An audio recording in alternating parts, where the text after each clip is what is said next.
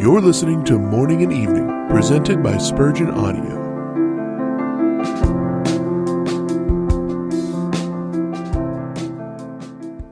It is a faithful saying, 2 Timothy 2:11. Paul has 4 of these faithful sayings.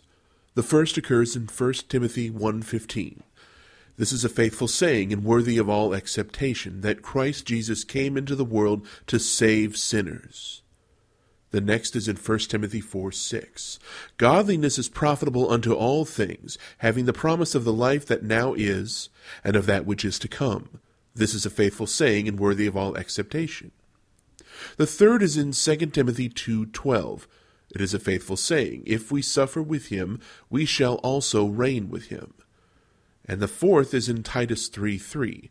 This is a faithful saying, that they which have believed in God might be careful to maintain good works. We may trace a connection between these faithful sayings.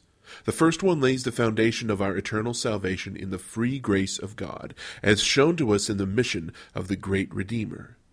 The next affirms the double blessedness which we obtain through this salvation, the blessings of the upper and nether springs of time and of eternity.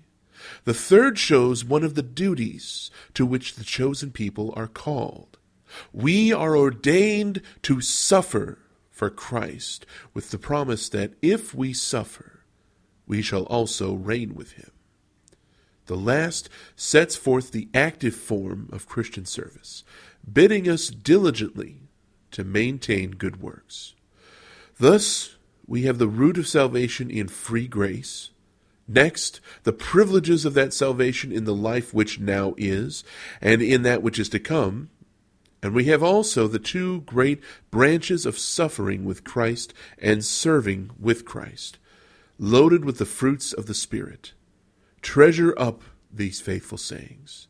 Let them be the guides of our life, our comfort, and our instruction. The apostle of the Gentiles proved them to be faithful.